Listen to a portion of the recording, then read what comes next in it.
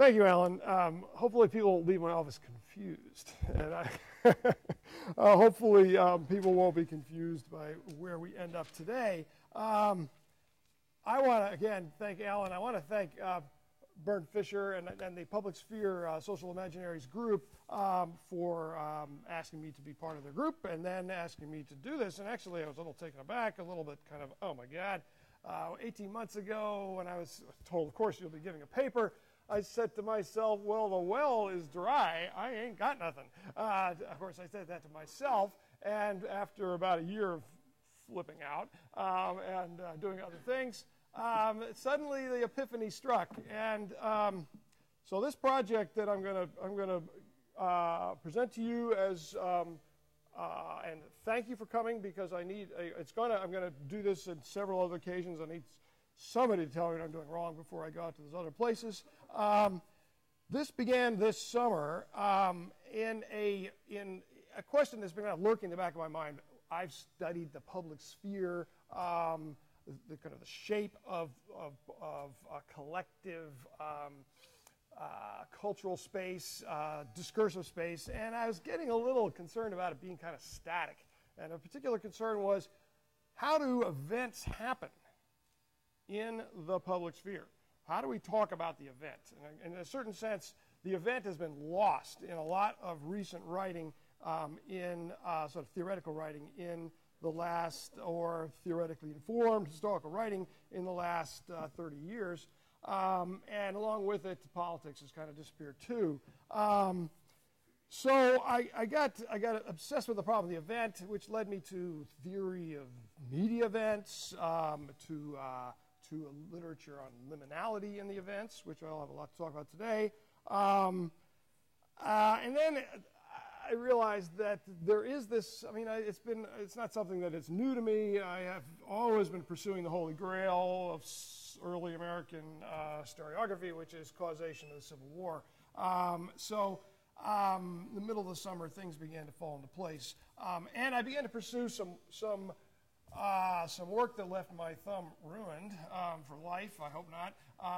A lot of online research, building some fairly elaborate databases that will show up here, hopefully in a form that are legible. I spent a lot of time trying to make this legible, and again, I hope for critique and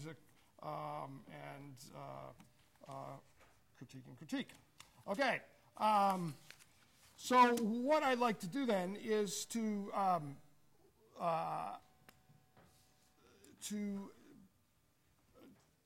talk about the origin of the Civil War in a fairly tight framework in the early 1850s. I've given you a new and very elaborately long title, which in fact describes what I'm going to be doing in significantly better detail.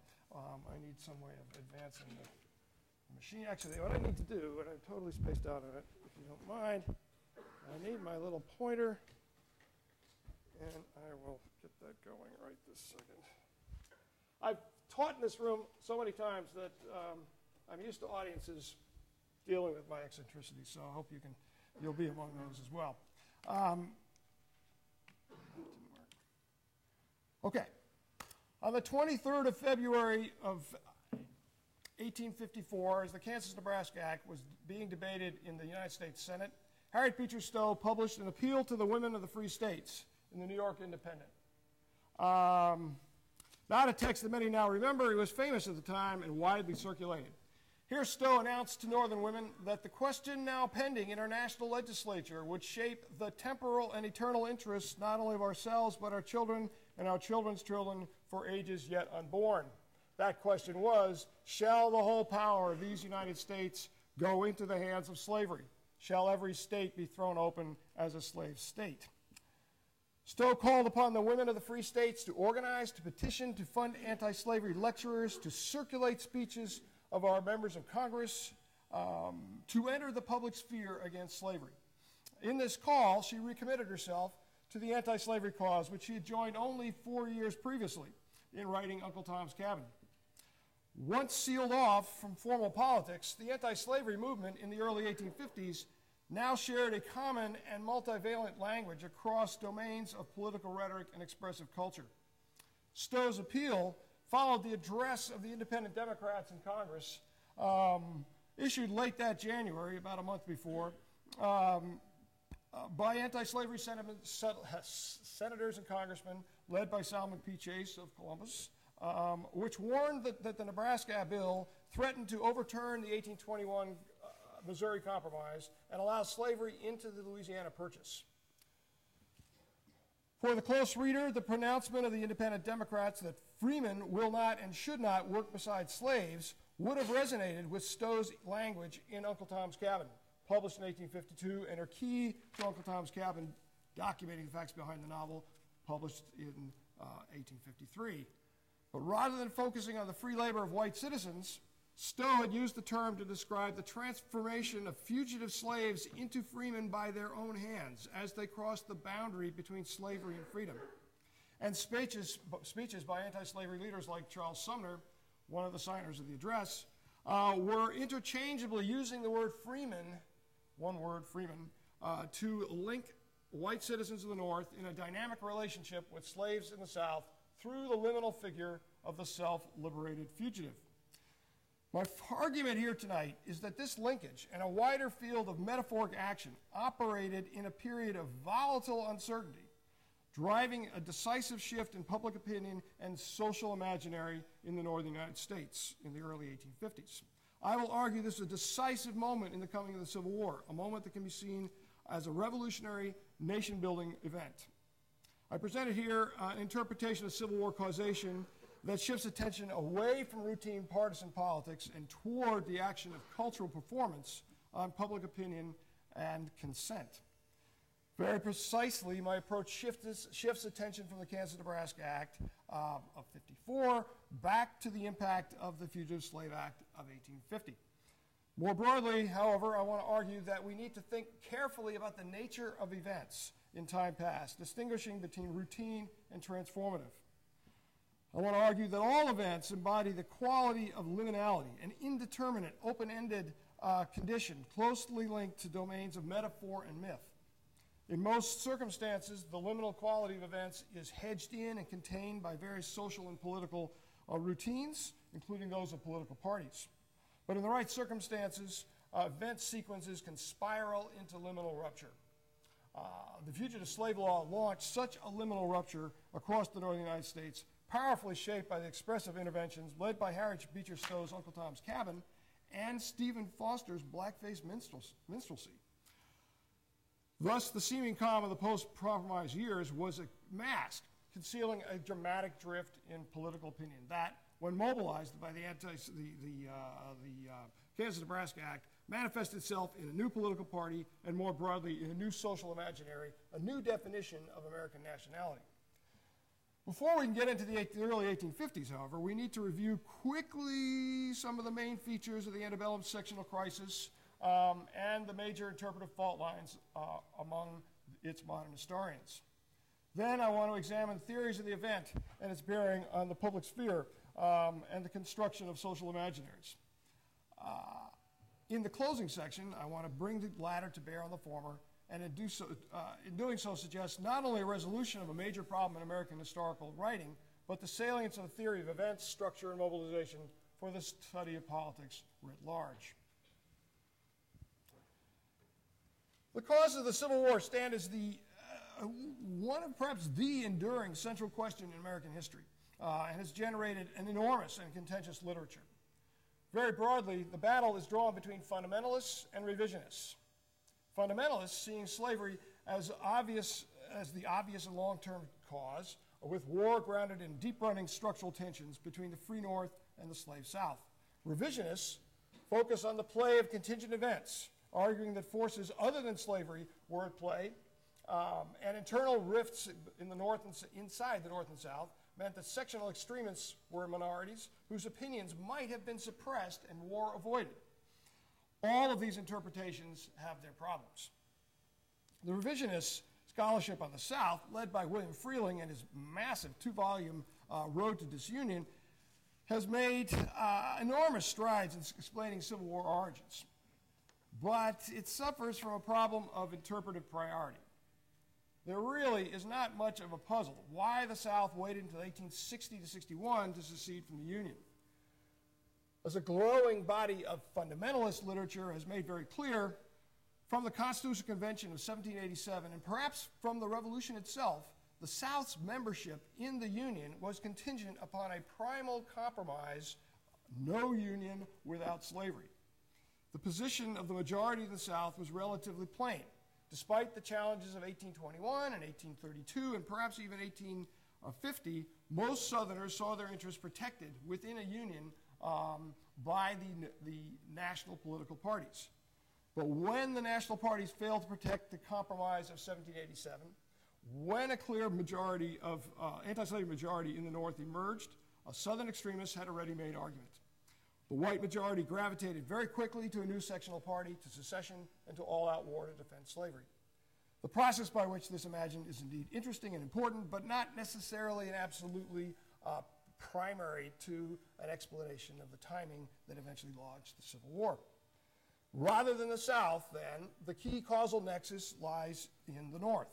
In the central question in the origins of the Civil War, then, is when, why, and how did a strategic majority in Northern public opinion, Northern society, finally decide that the Constitutional Compromise of 1787 was no longer tenable, thus setting the stage for the inevitable Southern secession.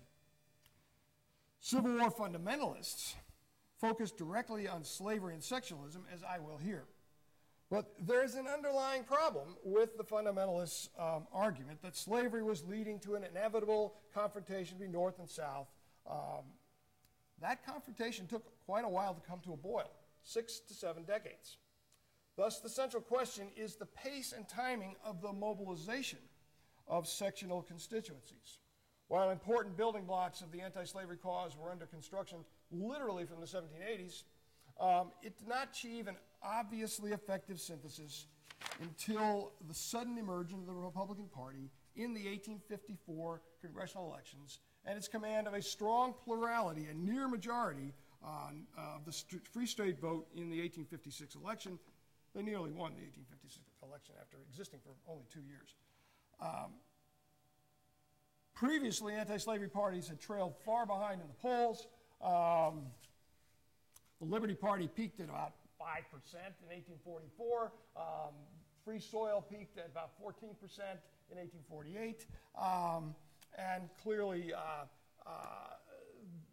the future didn't look great as of 1848 for the in 1852 looked, in fact, even worse. But after the 1856 election and perhaps even the 1854 congressional election, and here I want to just quickly point out this map, which you'll see a number of times. This is the number of seats held by Democrats, the number of seats, the percentage of seats held by Democrats, percentage of seats held by the Free Soilers, the Free Soilers, or the Republican Party, and clearly there's an enormous rupture right here. Everything breaks. The election of 1854 is a fundamental realignment, and the story is radically changed. These are the representatives in the House from the Free States from 1846 to 1860.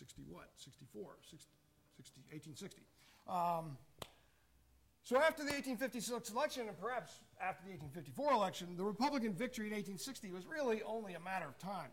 The essential question then is what made the Northern Republic so different in 1854 than it had been in 1848? The revisionist stock in trade, the collapse of Jacksonian struggles between Whigs and Democrats, deep-running economic transformation, the impact of unprecedented immigration certainly contributed to a wider political instability. While not ignoring these destabilizing forces of economy and partisan politics, I want to suggest, I want to focus on the question that modern revisionists would like to ignore: slavery. An argument centrally focused on formal political action, however, is flawed, if only slightly in chronology, more essentially in context and cause. I will argue the first organization of the Republican Party was triggered by the Kansas-Nebraska Act, but followed and was fundamentally shaped by the experience over the previous 4 years of events that fall outside the traditional definition of politics. Party formation between 1854 and 1856 was the closing, not the opening, of a key sequence of events. Rather than the formal politics of party, it was the informal politics of a liminal cultural rupture that drove the North's decision to reject the 1787 compromise linking union and slavery at the Constitutional Convention in Philadelphia. The formation of the Republican Party was thus not the event, but the restructuring following a rupture that reshaped the collective social imaginary, a rupture that can be called a revolutionary nation-building event. In its final expression, it would be expressed in Lincoln's Gettysburg Address, the Reconstruction Amendments, which framed what some call the Second American Republic. So what exactly is a liminal rupture, you might ask? More broadly, what exactly is an event? I've spent a lot of time reading about this summer, and this is the simple version. Arriving at a theory of events requires that we think carefully about the different ways in which events are linked to the maintenance, the evolution, and the transformation of social imaginations that form the basis of consent in human society. Historian and sociologist William Sewell, in his recent book, The Logic of History, has proposed just such an approach, grounded in the anthropology of the routinization of charisma and the rite of passage, which runs back to Victor Turner, Marshall Solons, Arnold von Gennep, and ultimately Max Weber. Here's my summary of what I'm going to suggest. Very simply, this framework poses a three-step process. An established structure is challenged, then loses its authority in a transitional crisis. And out of this crisis, a new altered structure emerges to order social practice and social relations. These are not garden variety events, however, but historically significant events, really eventful clusters strung together in bunches, such as Sewell's example of the storming of the Bastille and the 12 ensuing days, permanently refiguring the ground of French political culture. Bridging historical thought and historical and anthropological theory, Sewell argues that historical time is lumpy and punctuated rather than smooth and continuous. Transformative events, event clusters rupture enduring patterns and structures and become foundational myths for new patterns and new structures. The idea that events alter structures, he himself is quick to point out, is not exactly new news to historians. We just don't think about it very much. The structuring altering event in its many forms has long occupied a central stage in historical work, and since this is where the well-placed individual can make the greatest impact. We spent a lot of time thinking about the collision of contesting structures in war and colonization, the crisis of dominant structures and revolution, regime shift, realignment, and civil war. We may not spend enough time thinking about the specific qualities of life in these disruptions, particularly the ways in which the emotional conditions that characterize significant events can rapidly reshape cultures. Sewell argues that events are cultural transformations characterized by environments of heightened emotion. They are context of memorable ritual, of acts of collective creativity. These are not moments, Sewell stresses, where rational choice theory works very well. In Turner's earlier formulation, the event crisis is anti-structural in character. Cultural structures, the models that endure into the past, social norms and boundaries supported by law and common consent that shape the common life of society. The anti-structural is quite simply the opposite condition, the indeterminate, potentially chaotic creative space between and outside of structures. In a given sequence of structure, rupture, and restructuring, 1, 2, 3, it is the chaos and creativity of the unstructured moment that the seeds of the new structure and the new mythology that supports it are planted. The actual vehicles of this transformation, Turner argued, are the special place for metaphor in the drama of the liminal moment. Metaphors fusing two entities in association and Turner stresses that the action here is entirely intuitive and non-rational. Thus, new ideas take hold in the breakdown and reconnection of categories and symbols, the cultural structures of signs, in processes of metaphoric association. Thus, in liminal anti-structural contexts, there is an openness to metaphoric action, to a slippage between multivocal meanings, statuses, authorities, to the creative combination of previously separated domains of experience. Very broadly, most of our routine life has elements of liminal rupture. We go to football games. We obsess about sports. We think about elections. We go to church. These are ritual patterns, and they involve elements of liminality, but they are managed. They're managed and contained. And very broadly, I would suggest governance is a means of managing and containing and limiting the possibility of liminal rupture. The political history of the modern world since the 18th century has been shaped by a pervasive effort to contain disruptive crises and establish stable conditions of legitimate governance and broadly beneficial evolutionary change. We take this constitutional management of events as the norm and are shocked by its disturbance and disruption. In our common discourse of the modern world, moments of transformative liminal rupture are often called revolutions and are in the subject of a vast literature under that rubric. But working with Turner and Sewell's construct allows us to widen our field of inquiry by recognizing that liminal cultural action at work in revolutionary moments is just as significant as the formal politics, and maybe more significant, even in non-revolutionary events, revolutionary moments, and explaining broad and rapid shifts in popular opinion that underline consent and legitimacy. In the sweep of American history between the Revolution and the Civil War, liminal rupture on the grandest scale was indeed limited to political crises, most importantly, the opening phase of the Revolution itself. Through most of the 18th century, the early 19th century, liminal experience in the United States was by design segregated carefully from political process, which was closely guarded by the deeply structured priorities of the managers of political parties. Liminality was manifested most powerfully in the religious revivals of the Second Great Awakening.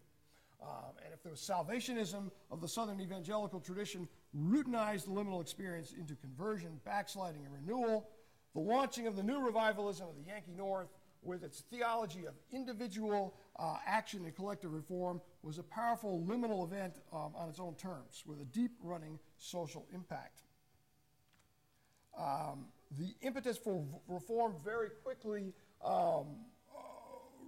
transformed in the early 1830s from a focus on temperance to the rise of abolitionism, manifested in the American Anti-Slavery Society. What I'm putting up here is first of a number of charts that track newspaper hits on terms, simple terms. Slavery and abolition, slavery just as keywords. How many articles had these two words in it? How many titles of articles had slavery in it? And it just, what this simply illustrates is the explosion in the early 1830s, which is pretty common knowledge to historians, but it gives it a dramatic shape and picture. The abolitionists succeeded in putting the question of the end of slavery on the national agenda. However, while the uncompromising stance of abolitionist perfectionists and ultraists built a tight communion of sentiment, ensuring the movement's long-term survival, that stance stood in the way of the conversion of the strategic majority in the North. Even after the drama of the Southern-driven Mexican War, the Free Soil Party, led by a curious coalition of Whigs, Democrats, and anti-slavery men, and deploying a powerful rhetorical assault on the slave power. This is simply a doing keywords on the term slave power from the it actually starts at 1839 and it fades out, interesting, after 1856. The black line is slavery, the red line is the term slave power. Even with this advancing assault on the term using on the slave power of the South in the government, they still couldn't attract more than 15% of the votes in the free states. 8 years later, in 1856, the story is quite different. And in fact, it was quite different by 1854. What had happened? The revisionist argument stresses the suppression of anti-slavery activism by the Compromise. It stresses immigration and the rise of nativist politics and the dynamics of the Kansas-Nebraska Act. Whoops. I forgot about these. There's the advance of the Republican vote through that period. And here we have the slave power, month by month, slave power rhetoric in the newspapers tracking the shift of, tracking very dramatically the shift of voting in the 1854 election. In the 1830 Compromise, California petitioned for admission. Major political power figures coalesced behind a plan to bring an end to controversy over slavery and territories that had peaked in 1848. 8 months of heated discussion. The compromise was signed in September of 1850. California was admitted as a free state. The territories of Utah and New Mexico were admitted under a doctrine of popular sovereignty. And the United States would assume the state tax of Texas. The slave trade is abolished in the District of Columbia. And the Fugitive Slave Law of 1793 was rewritten to ensure strong enforcement. The compromise had something in it for everyone, though everyone had something to be unhappy. According to party leaders and political historians alike, the slavery issue seemed to be settled. Strikingly, the slave power rhetoric in the newspapers did fade away. It's, in fact, disappeared by spring of 1850. New priorities had taken, new issues taken priority in the newspapers, driven by the steam revolution. Railroads were utterly reshaping the national landscape, built by and carrying new immigrants in unprecedented numbers, particularly to the ballooning new cities of the antebellum North. In the revisionist position, anti-slavery sentiment was of minimal significance between 1850 and nearly 1854. Early 1854, when it was rekindled by irresponsible politicians. First, Stephen Douglas launched a bid for presidency in the Kansas-Nebraska Act in 1854.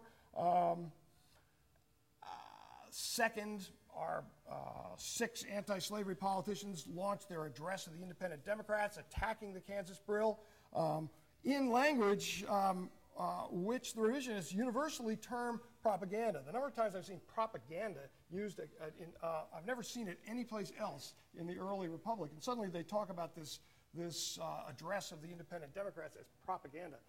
It's really, really very striking. And Michael Holt claims this address was simply a desperate effort by a few free soilers to perpetuate their party and their own political careers.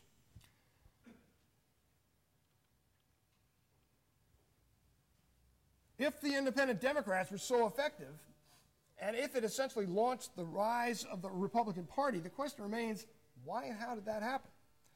Why was it so potent? If in the preceding years the Northern electorate was so unconcerned about slavery, and how could it have such an effect on the Northern public if it simply was a total bolt from the blue? The political historians of the period uniformly, amazingly, see the address in total isolation from its rhetorical context. Could it be that the Northern public had been prepared for this moment by a series of events and experiences that fall outside the purview of routine politics and traditional historical writing? Here I would suggest that the political history of the early 1850s has yet to assimilate a massive new literature on the performative impact of Harriet Beecher Stowe, Stephen Foster, and a whole bunch of other popular musicians. I just found a new book today. I was fiddling around before this talk. Oh, here's another one. And a host of theatrical companies. Their impact on the public consciousness in the months leading up to the Kansas-Nebraska Act. The months and the roughly 2 years. Here's if you only look at the political language of the slave power, there's this great trough. But if you look at it, oops, wrong direction, and you add in the language of the fugitive slave law, number of hits, and then references to Uncle Tom's Cabin, that gap is filled with a host of rhetorical action. So I want to resurrect an old argument. The 1854 to 1856 Northern shift in voting was not the event, but the result of the prior event, a liminal rupture in the structure of structural commitments of a large block of the Northern public. It was experienced as both a constitutional and a cultural crisis for a widening pool in Northern society. There would be key political moments in the coming decades, but the emotional experience of the early 1850s ensured that there'd be strong responses by an already mobilized Northern public. Thus, I treat the post-compromise interlude as a profoundly disturbing liminal anti-structural episode, invisible to traditional methods and assumptions of structural political history, and requiring an anthropological approach, with debts to Turner and William Sewall in particular. So at its very simplest, this Turner-Sewall model posits the opening moment, an opening moment in a crisis of structure. Such a crisis is more than evident in the sequence of events between 1846 and 1850, when rising demands that slavery be kept out of any territories conquered for Mexico were met by a hyper-rigid response that a solution must be achieved that would end all agitation on the subject of slavery, quote unquote. In January of 1850, the president sent a message to the House as they began to consider the compromise, hoping that the legislature would remove all occasion for unnecessary agitation of the public mind. Henry Clay introduced his resolutions as a great national scheme of compromise and harmony. Later that month, in March, Daniel Webster invoked the trusts that now devolve upon us for the preservation of the Constitution, guarded by legislation, by law, by judicature, and defended by the whole affections of the people. When Stephen Douglas finally pushed through a patchwork of bills through Congress that summer on sharply divided votes, conservative business interests and religious authorities across the North called for the full enforcement, including the very controversial new fugitive slave law, which would require Northern authorities to assist Southern posses in the recapture of fugitive slaves and threaten fines for anyone who impeded such a rendition. The support of law and order, of government and civil society was paramount. The Union was the palladium of our national happiness. The people of the North had a religious duty of obedience to law. Such was the language deployed in 1850 to reinforce an essentially political structure. The 1787 Compromise on Slavery and Union. And they refer to this over and over again. I haven't read this stuff. I've never really delved into the early 1850s that carefully before. And I'm just stunned by the number of references to the Constitutional Compromise of 1787. Slavery and Union together. It just bowls you over. The collapse of slave power rhetoric in the mainstream press, our little red line there, suggests that the compromise effectively suppressed anti-slavery expression, with editors clearly serving a gatekeeping function, limiting further agitation. With the election of the 23rd and 32nd and 33rd Congresses in 1850 and 1852, both Free Soilers and, yep, there it is, and you can just see it right in here. Free Soilers drop here. And this is 1850,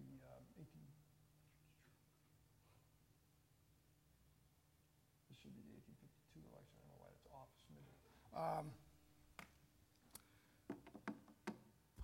And pro-slavery Democrats advanced pretty dramatically from this is about 37% and this is 62% of the free state vote. So the Democrats actually advance.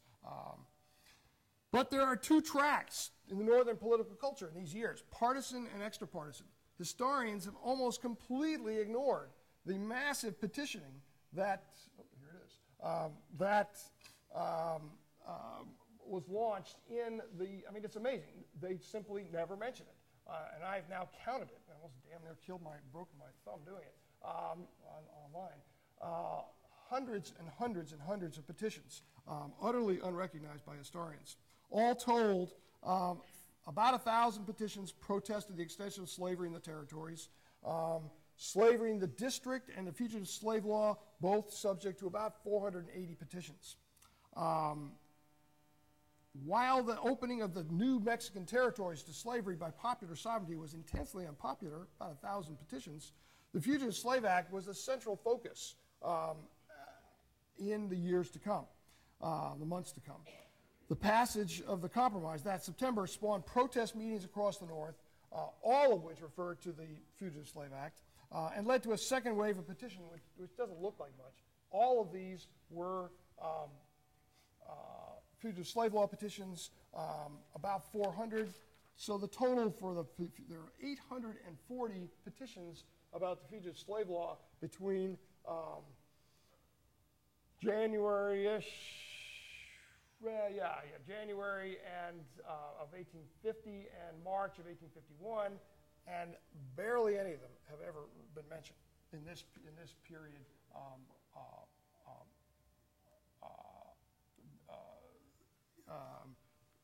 from through 1851. And then as that unfolded, the fugitive slave hits month by month here in the newspapers skyrocketed. Thus, it's clear the opposition to the fugitive slave law was a powerful force from the late winter of 1850 and continued to drive petitions and meetings well into the spring of 1851. Most of the fugitive slave law petitions framed their appeal in a demand that all accused fugitives be the right of habeas corpus and a trial by jury. Beyond this critical legal right lay a series of important constitutional questions. While President Zachary Taylor might argue that slavery was left exclusively to the respective states and thus was not expected to become topics of national agitation, the fugitive slave law effectively nationalized slavery. In requiring Northern cooperation for fugitive rendition, the law violated the terms of the federalism that Taylor himself upheld as the pillar of the Union. Whereas Southerners had long upheld the internal regulation of slavery as a right under the doctrine of state sovereignty, now the tables were turned and Northerners saw their state autonomy threatened. If the Constitution comprised a national structure, Northerners saw it shifting and changing shape before their eyes. The fugitive slave law must be seen as the first of a series of constitutional crises in the 1850s that Northern opinion read as direct violations of their understandings of the Constitution. If it challenged the Constitution, the fugitive slave law for the first time in a generation or more made slavery a distinct and palpable experience for Northern whites. Just as the massive petition drive unfolding outside the domain of formal politics and local meetings, the experience of the fugitive slave law lay outside the routine of the political election cycle in local and personal dramas, experienced sometimes directly but more often in print. If the impact of an opposition to the law was pervasive, it was also marked by a qualitative change, a shift toward the public play of emotion and passion that differentiated sectional dramas of the 1850s from those of the 1830s and 40s. This emotion was driven by the shock of seeing both the enforcement of the law and the direct action against the law. Enforcement of the fugitive slave law began immediately upon its signing, and the next 15 months brought the most intense efforts at fugitive slave rendition in decades, and a wave of resistance as well. By the end of 1851, at least 89 individuals were pursued or arrested in the states from Massachusetts to Michigan.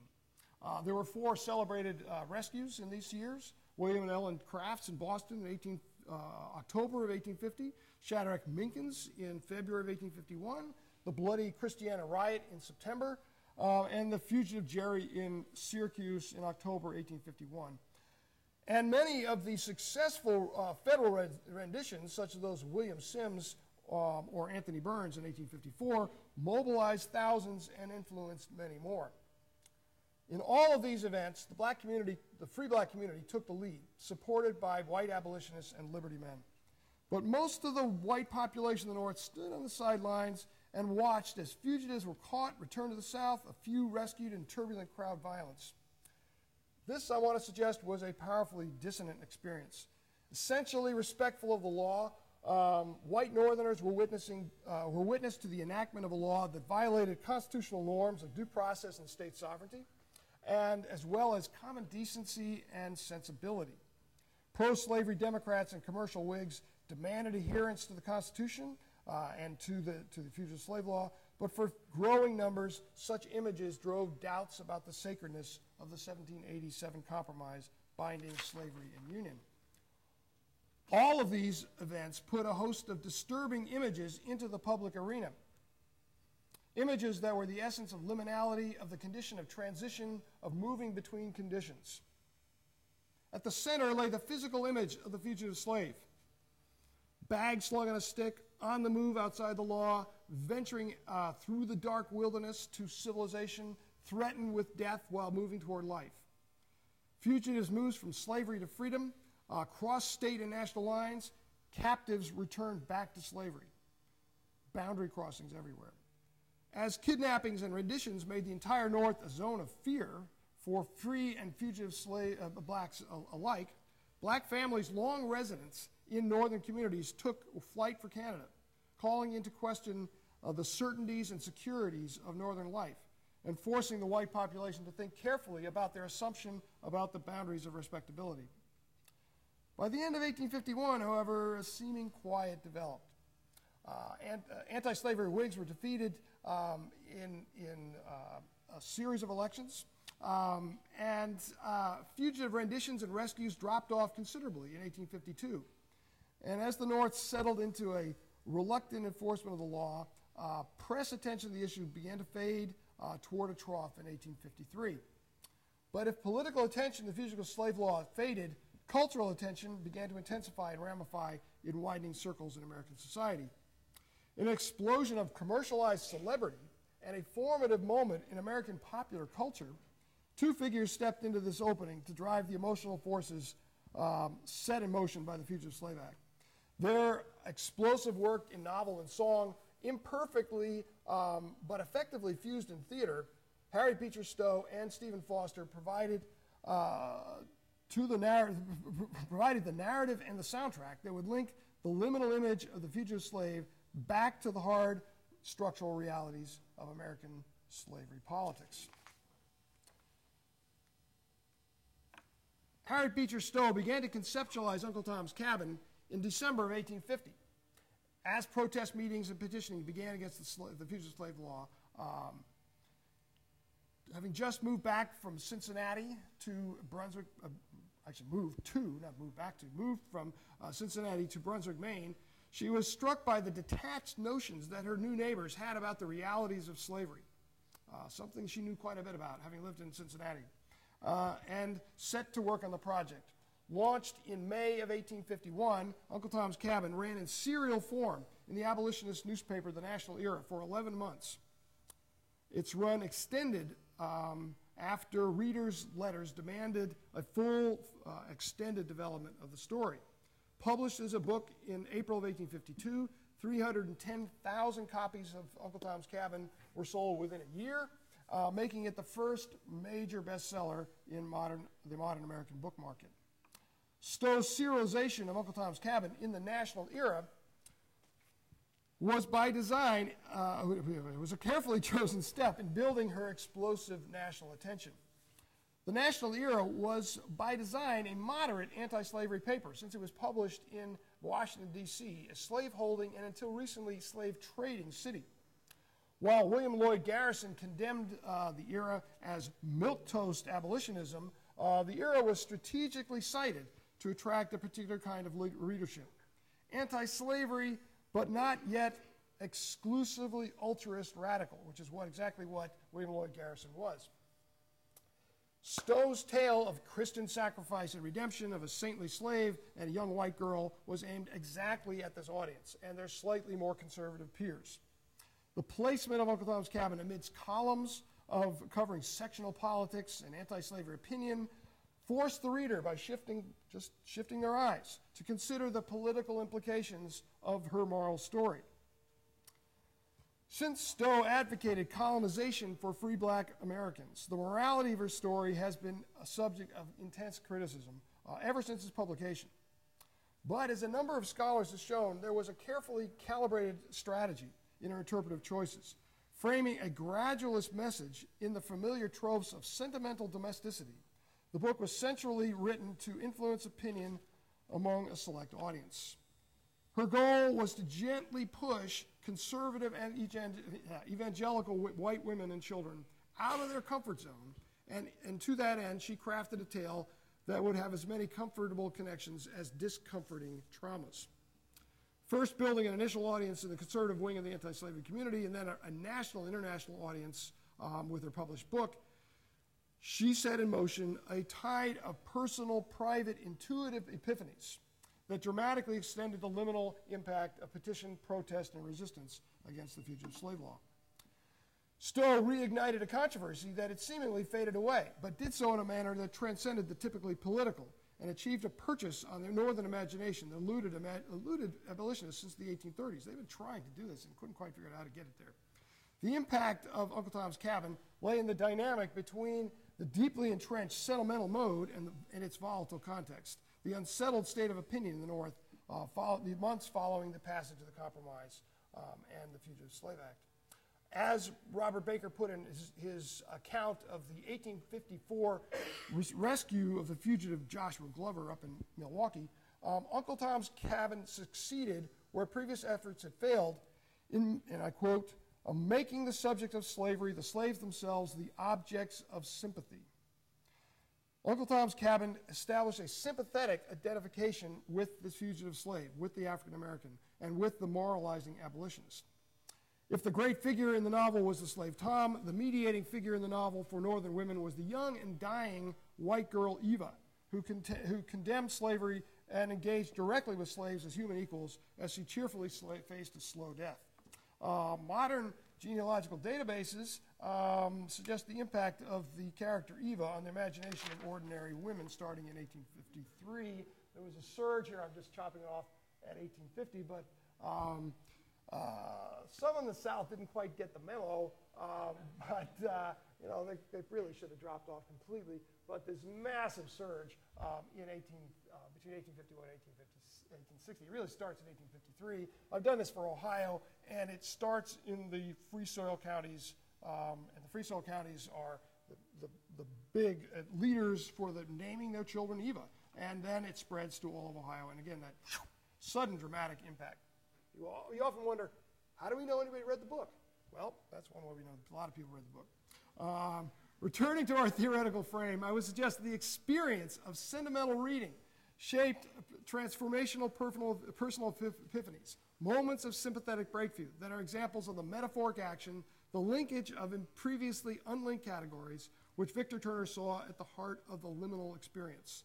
The public reception of Uncle Tom's Cabin was a dramatic manifestation of this metaphoric action as these intuitive epiphanies began to break through the barriers that Northern majority opinion had erected against the anti-slavery movement.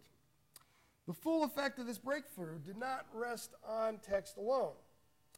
Uncle Tom's Cabin was one very essential part of that first truly national wave of commercially driven pop culture. And this commercialization carried its message forward in increasingly attenuated and simplified form. But it did it nonetheless. Commercial tie-ins, we might even say action figures, engravings, decorative plates and figurines, toys, games, even clothing were all spun off in vast quantities from Uncle Tom's Cabin. By Christmas of 1852, there was a luxury illustrated edition of the volume for sale, as well as a card game on the division and reunification of slave families named Uncle Tom and Little Eva, produced in Providence, Rhode Island. By the next year, Stowe's publisher was advertising his Pictures and Stories from Uncle Tom's Cabin, part of a series of anti-slavery picture books, advertised to indoctrinate the children. When they grow to be men and women, their principles will be correct. Now, a less correct but powerfully multivocal, ambiguous, and liminal vehicle for Stowe's message emerged most significantly in the blackface minstrel song and in theatrical production.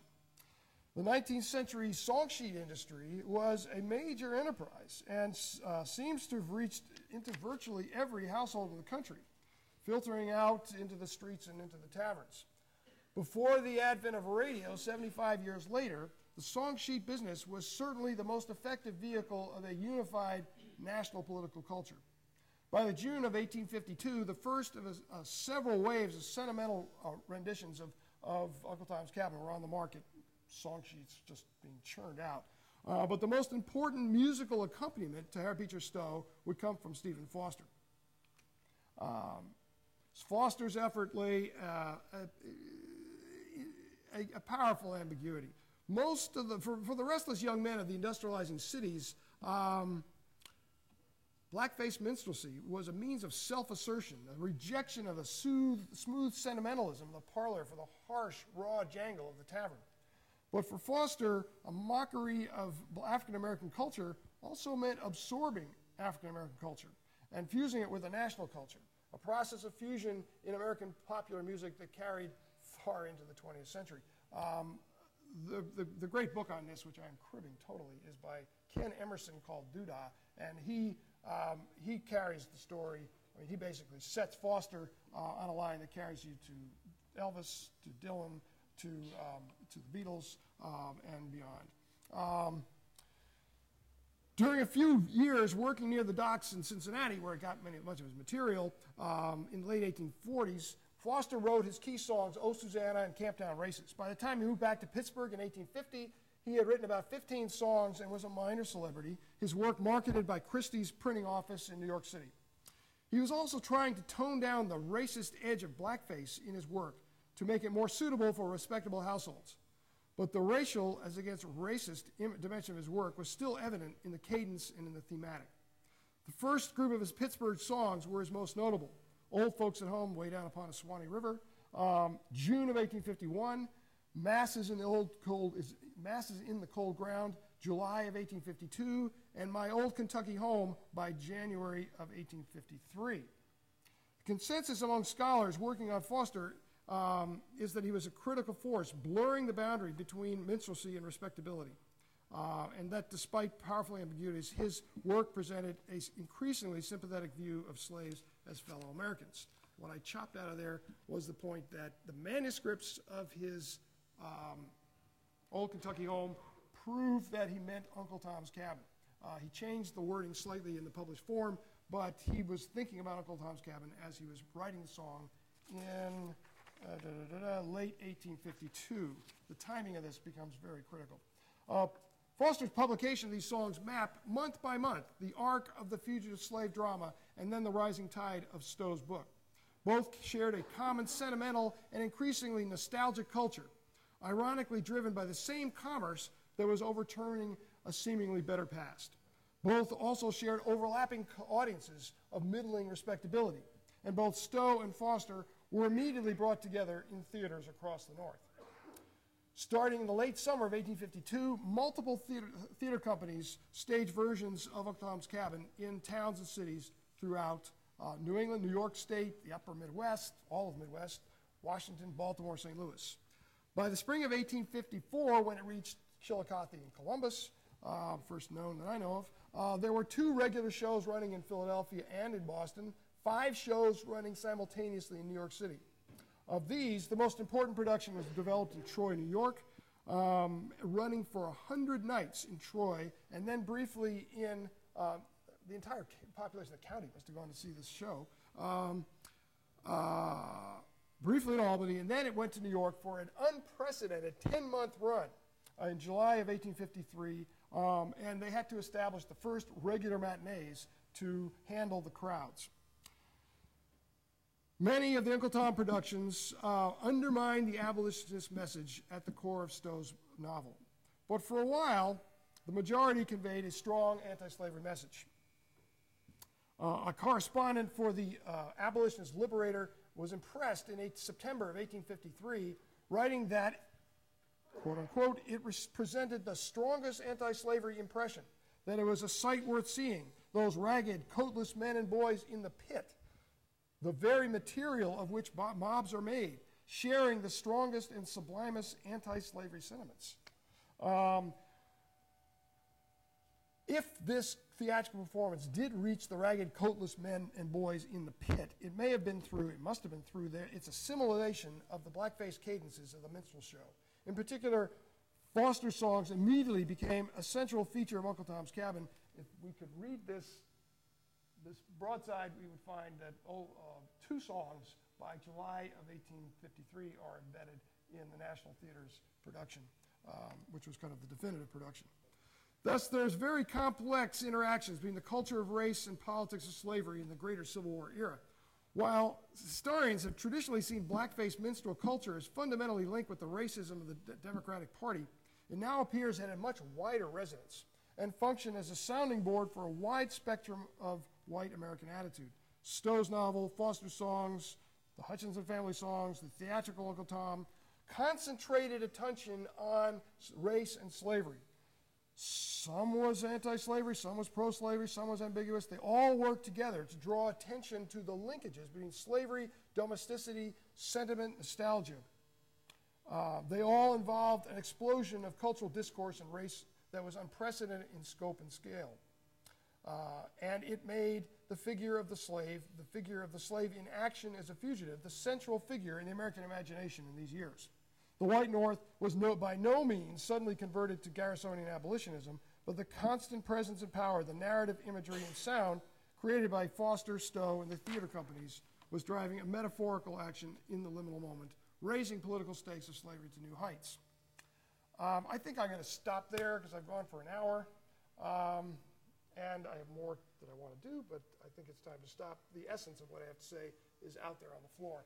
So I will stop and see what people have to say.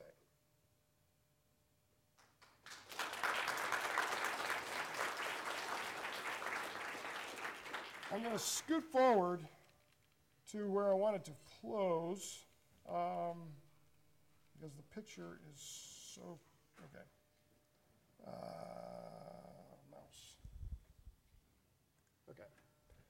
Just to kind of recap, this is kind of a mess, but across the top we have the fugitive slave renditions, and across the very top the writing of Uncle Tom's Cabin, its publication, and major sales period, the major songs by Stephen Foster, and then the theatrical performances by the theater companies. What I want to stress is, and where I was going, was that broadly literally the summer of 1853, right? It's starting in here and moving forward. We have this constant presence of this theatrical production and its music in the public as the Kansas-Nebraska Act is being debated, as suddenly Americans are faced with this fundamentally new law about the future. You know most people here too, so you want to just field your own questions? Sure. Yeah. Yes, very back.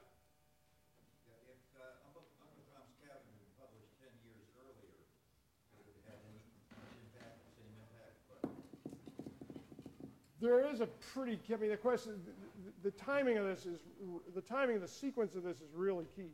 If the question for the tape was, would a different publication date have made a difference or not? Would it have the same impact? I see it as a combination of forces simultaneously. It's possible it could have, say it had been published during the Texas annexation debate, but the purpose of, I mean, there certainly were fugitive renditions, but there wasn't a great crisis that had captured people's imagination and then needed to be sustained. So basically, I'm saying no. It's also, if you pushed it back 15 years, you might not even be able to get the press production because of the sheer technology of steam presses. Well, one of the features of this is the acceleration of information and communication and just sheer raw print production. And so there's the early 1850s, for a variety of reasons, are really key. And then we have this sequence of events that chop chop suddenly make things shift. Mitch. Yeah, I wanted to ask you about a specific aspect of the Kansas-Nebraska Act, and if you put it in what you think it does to your argument, and that is its explicit repeal of the Missouri Compromise. As you know, Douglas, the way it stood, the bill would have implicitly repealed it. When Southern senators put pressure in late January, he puts it in the bill and explicit repeal. In my recollection, as Northern material I read, is that's what many Northerners focused upon. Yeah, right. So I'm wondering if there was some aspect of the act that also, in a way, the trigger here is much more powerful than you might, as I read what you're saying, the trigger might be much more important than you're suggesting. Well, the other way to look at this, what would have happened if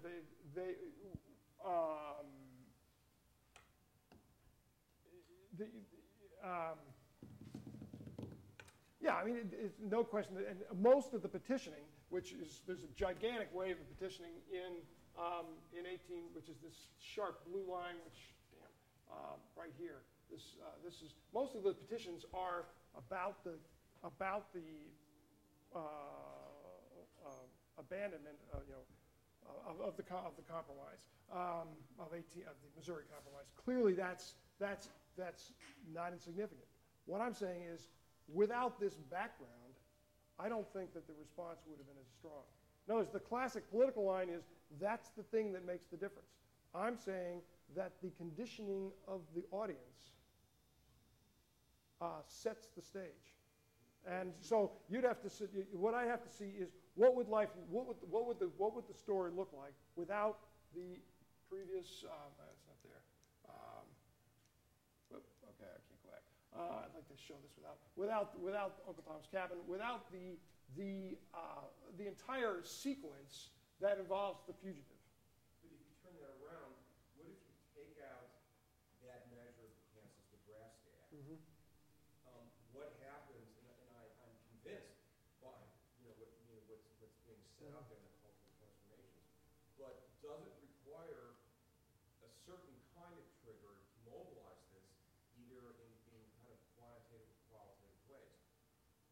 In other words, well, yeah, I mean, what we're dealing with is, I mean, we have the facts of the facts. The second phase of the Nebraska bill did explicitly abandon the Missouri Compromise of 1820-21. I mean, that's a fact. That's the only fact that the political historians will accept. And so what I'm saying, let's remember that these other facts are running as well, and that they're as significant as volatile, and they've been playing on a consciousness. So I mean, this is not a brand. I'm putting a theoretical frame onto it to make it to heighten in other words, there is a theoretical framework to think about what happened during this period, why it was so intense. We know what happened. Everybody knows that Uncle Tom's Cabin was published. There's an older literature saying that, in fact, presenting my argument. Hallman, Hamilton, et cetera, they all say essentially the same thing I'm saying. But they've been overridden by people like Holt, who's basically say it's this propaganda of the appeal of the address of the independent Democrats. It's suddenly out of the blue, the Northern public rose up and drove this massive shift in political party alignments that destroyed the Whigs and brought forward the Republicans. And I'm saying if you and if you think about all of the information, yes, the Kansas-Nebraska Act was which is my point about the Fugitive Slave Act. The Fugitive Slave Act was seen as a constitutional crisis in of its own. So whereas the Mexican War, the issue in say the Wilmot Proviso, that's not fundamentally a constitutional issue. But the Fugitive Slave Act in 1850 is seen as a constitutional question. It's flipping state sovereignty questions. Should northern states which have abolished slavery cooperate with, at the extent that they're being asked to do, with the agents of southern slaveholding systems? And habeas corpus. Free blacks are being pursued by gangs who are arresting them, and they have no recourse. Who's to say they're slaves just because some guy says they're a slave? So they saw constitutional issues, and they're primed. Then they think about those constitutional issues all through this period. It's not generating the political. It's not generating a great drama that translates into a political a party emergence. Clearly, the organization is triggered by exactly the Missouri Compromise rejection in 1854. So yes, it's a two-step process. But I want to emphasize, I want to suggest we have to think about the first step before we think about the second step. Bill. I do think you have something here. You started with the question, when, why, and how did the northern majority emerge to say no to the compromise constitution? By definition, the majority is male, right? So Why is it by definition? What I want to suggest Yeah. is that when you're talking about the leadership, when you're talking about the audiences for musical shows, you just got to put in, a substantial male presence there. You didn't mention that at all.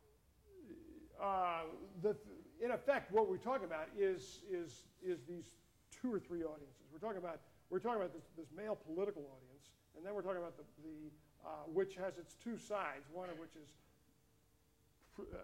potentially or actually anti-slavery. The other is broadly the Democratic opposition. And then we have this broader female audience. And clearly, this is where that female audience, that child audience, is being acted upon. Is it just a female audience? Oh, yeah, I mean, then the theater productions is where you're going to, I'm not sure I buy this Liberator correspondence saying the men and boys are being affected by this, but it's really quite striking how these are people. If you think of Gangs of New York is happening simultaneously. These are not people who are noted for their. The draft riots are going to happen. Excuse me? They're not the majority you're trying to talk about. No, but he describes them as the men and boys, the shirtless men and boys. He's talking broadly about. I just want you to make the connection. Sure. Okay. Yeah. I mean, clearly a gendered analysis here needs to be. I mean, the longer paper probably has more in it. But yeah. Now. I'm just wondering if your research has led you to any new conclusions about the rise of nativist politics, anti-Far, anti-Catholic, at the same exact time in 54, 55. Yeah. I say, well, I got to test the nativist question. So I got to taste the things that are important to the nativists. And so I just did keyword searches on Irish, temperance, foreign, and foreigner. The black line is the slavery line, is my baseline of attention to the issues of slavery. The blue line is the number of hits on foreign that were not in ads. If you include the ads, which is basically goods, it's off the charts. So you take them out. And foreign does expand in 1856. There's the expand. But exactly what's happening here, I don't know. And I have no idea what all the references to foreign are in here. Some of this clearly is the language of the nativists. But the word foreigner is way the heck down here in the hundreds versus the thousands. And the word foreigner does take a slight jump in 1855. The word temperance peaks in 1842, which is the Washingtonian movement. And it basically flops along without a little tiny jump there, which is about where it should be, 1853. But, it fades away. But Irish in news and opinion, not in ads, is way down here.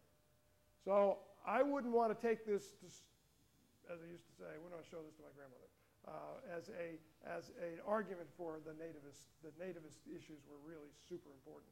They don't surge in anything like the key slavery questions. So this is the terms. This is the term slavery in content. Here's the term fugitive with its peak right here. And it doesn't get as high as foreign, but it jumps way above any of the peaks of anything of the nativists. So what does it mean? So my basic position is this. I've been preaching this position in classes for years, which is the Kansas-Nebraska Act was signed on the 22nd of May, 1854. Within 2 weeks, the Native American Party was founded in New York City by a bunch of old-line commercial Whigs. It was a desperate effort to do something other than the anti-slavery movement. It was an effort to block, let's see if we can play on this nativist sentiment to have some other version. Because we got it, so it's a Union Party. Where is it very strong? In 1856, before it basically disappears off the map.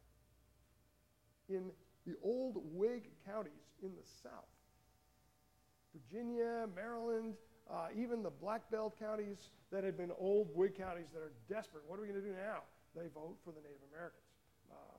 So the Nativist Party is something of an AstroTurf phenomenon. It is something of, it is something that is more smoke than mirrors. And in many places it's being used as it's the classic term in Massachusetts. They call it the subsoil plow to sweep away the old parties. And a lot of anti-slavery people voted in 1854 for the nativists just to get rid of the Whigs. And then they got rid of them and moved on to the anti-slavery parties. So yeah, I basically just didn't talk about the nativists because I don't have space here, but I don't think they're, yeah. Rick? John, if I understand your argument, you're sort of lining up the traditional politics with kind of the structure, right? And popular culture, and that kind of cultural work with anti-structure. I'm saying actually, what is a party? Let's put it this way. Why do we have parties on the weekends? Graduate students?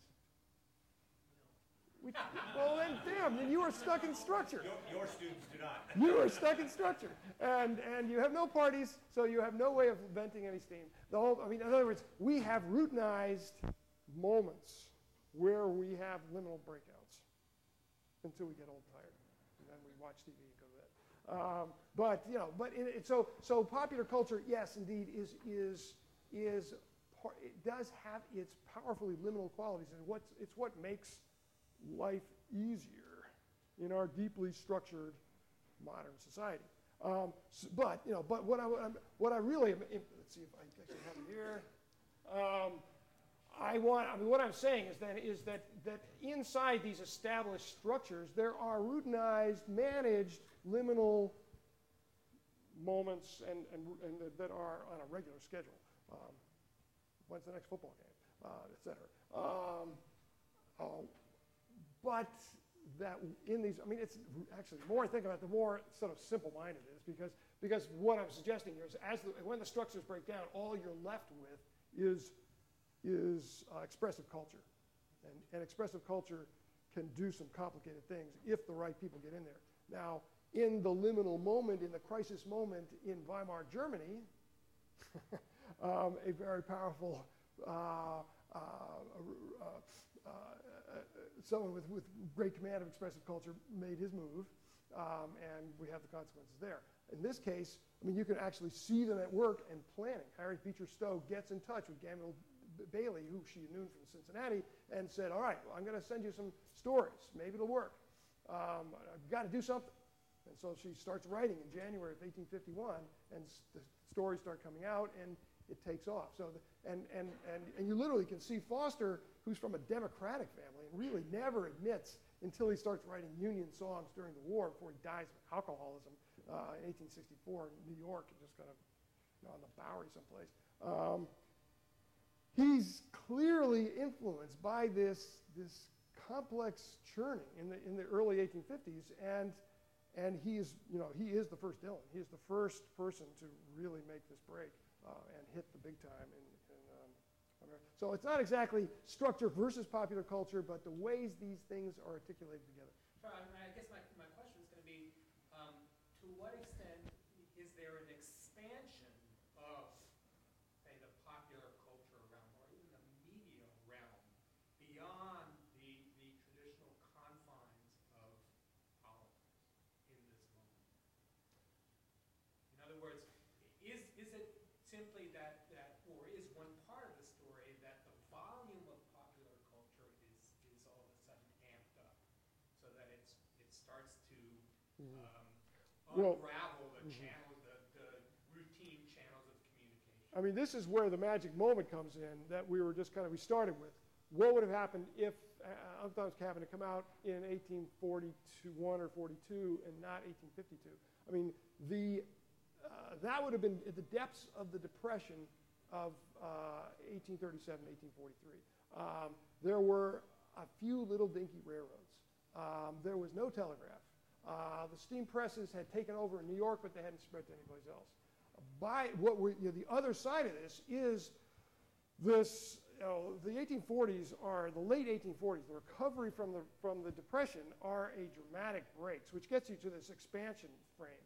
What we're really seeing in Stowe and Foster and the kind of the explosion of popular culture in the early 1850s actually is an international phenomenon that you can see it in Europe. My son said, you really should read so and so writing about the novel in Europe. I mean, you got to talk about the sudden explosion in popular culture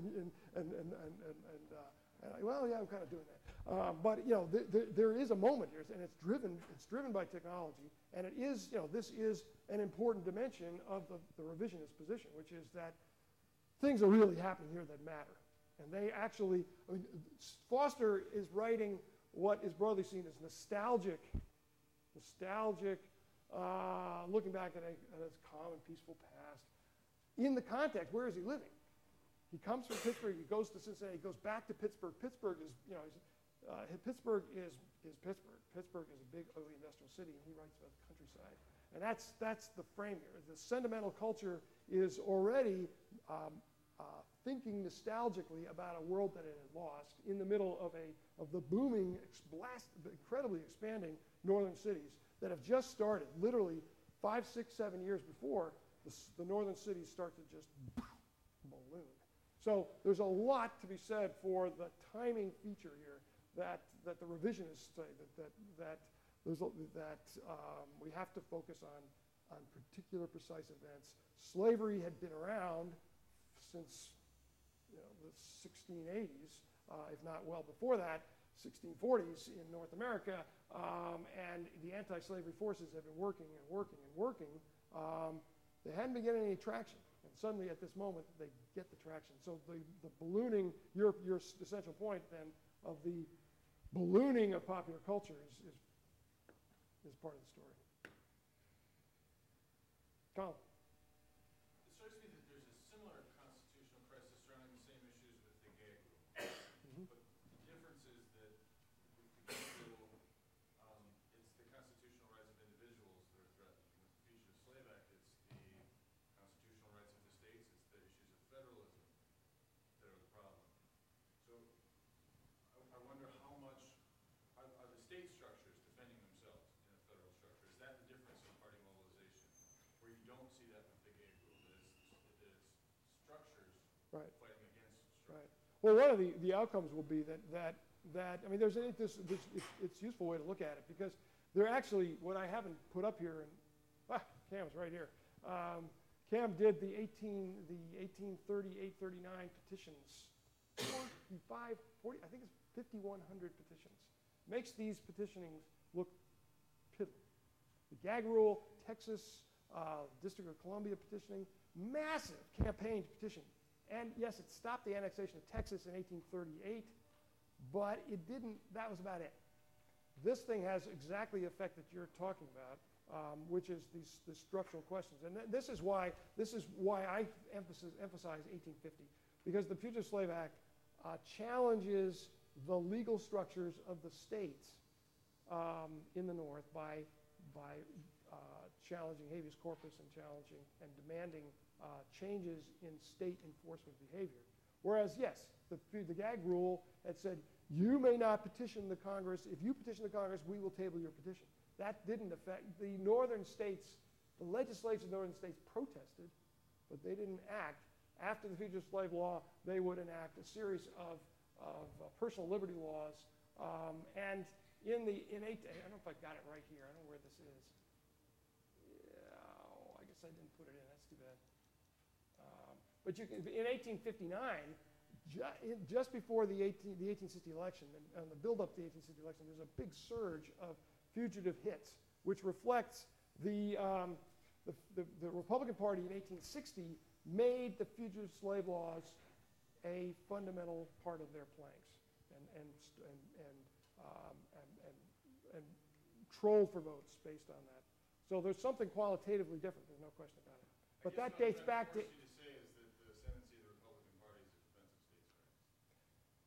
The ascendancy of the Republican Party is it is and it isn't. In other words, the language of the Republican Party, the language of the protest against the Fugitive Slave Law talks ironically about states' rights.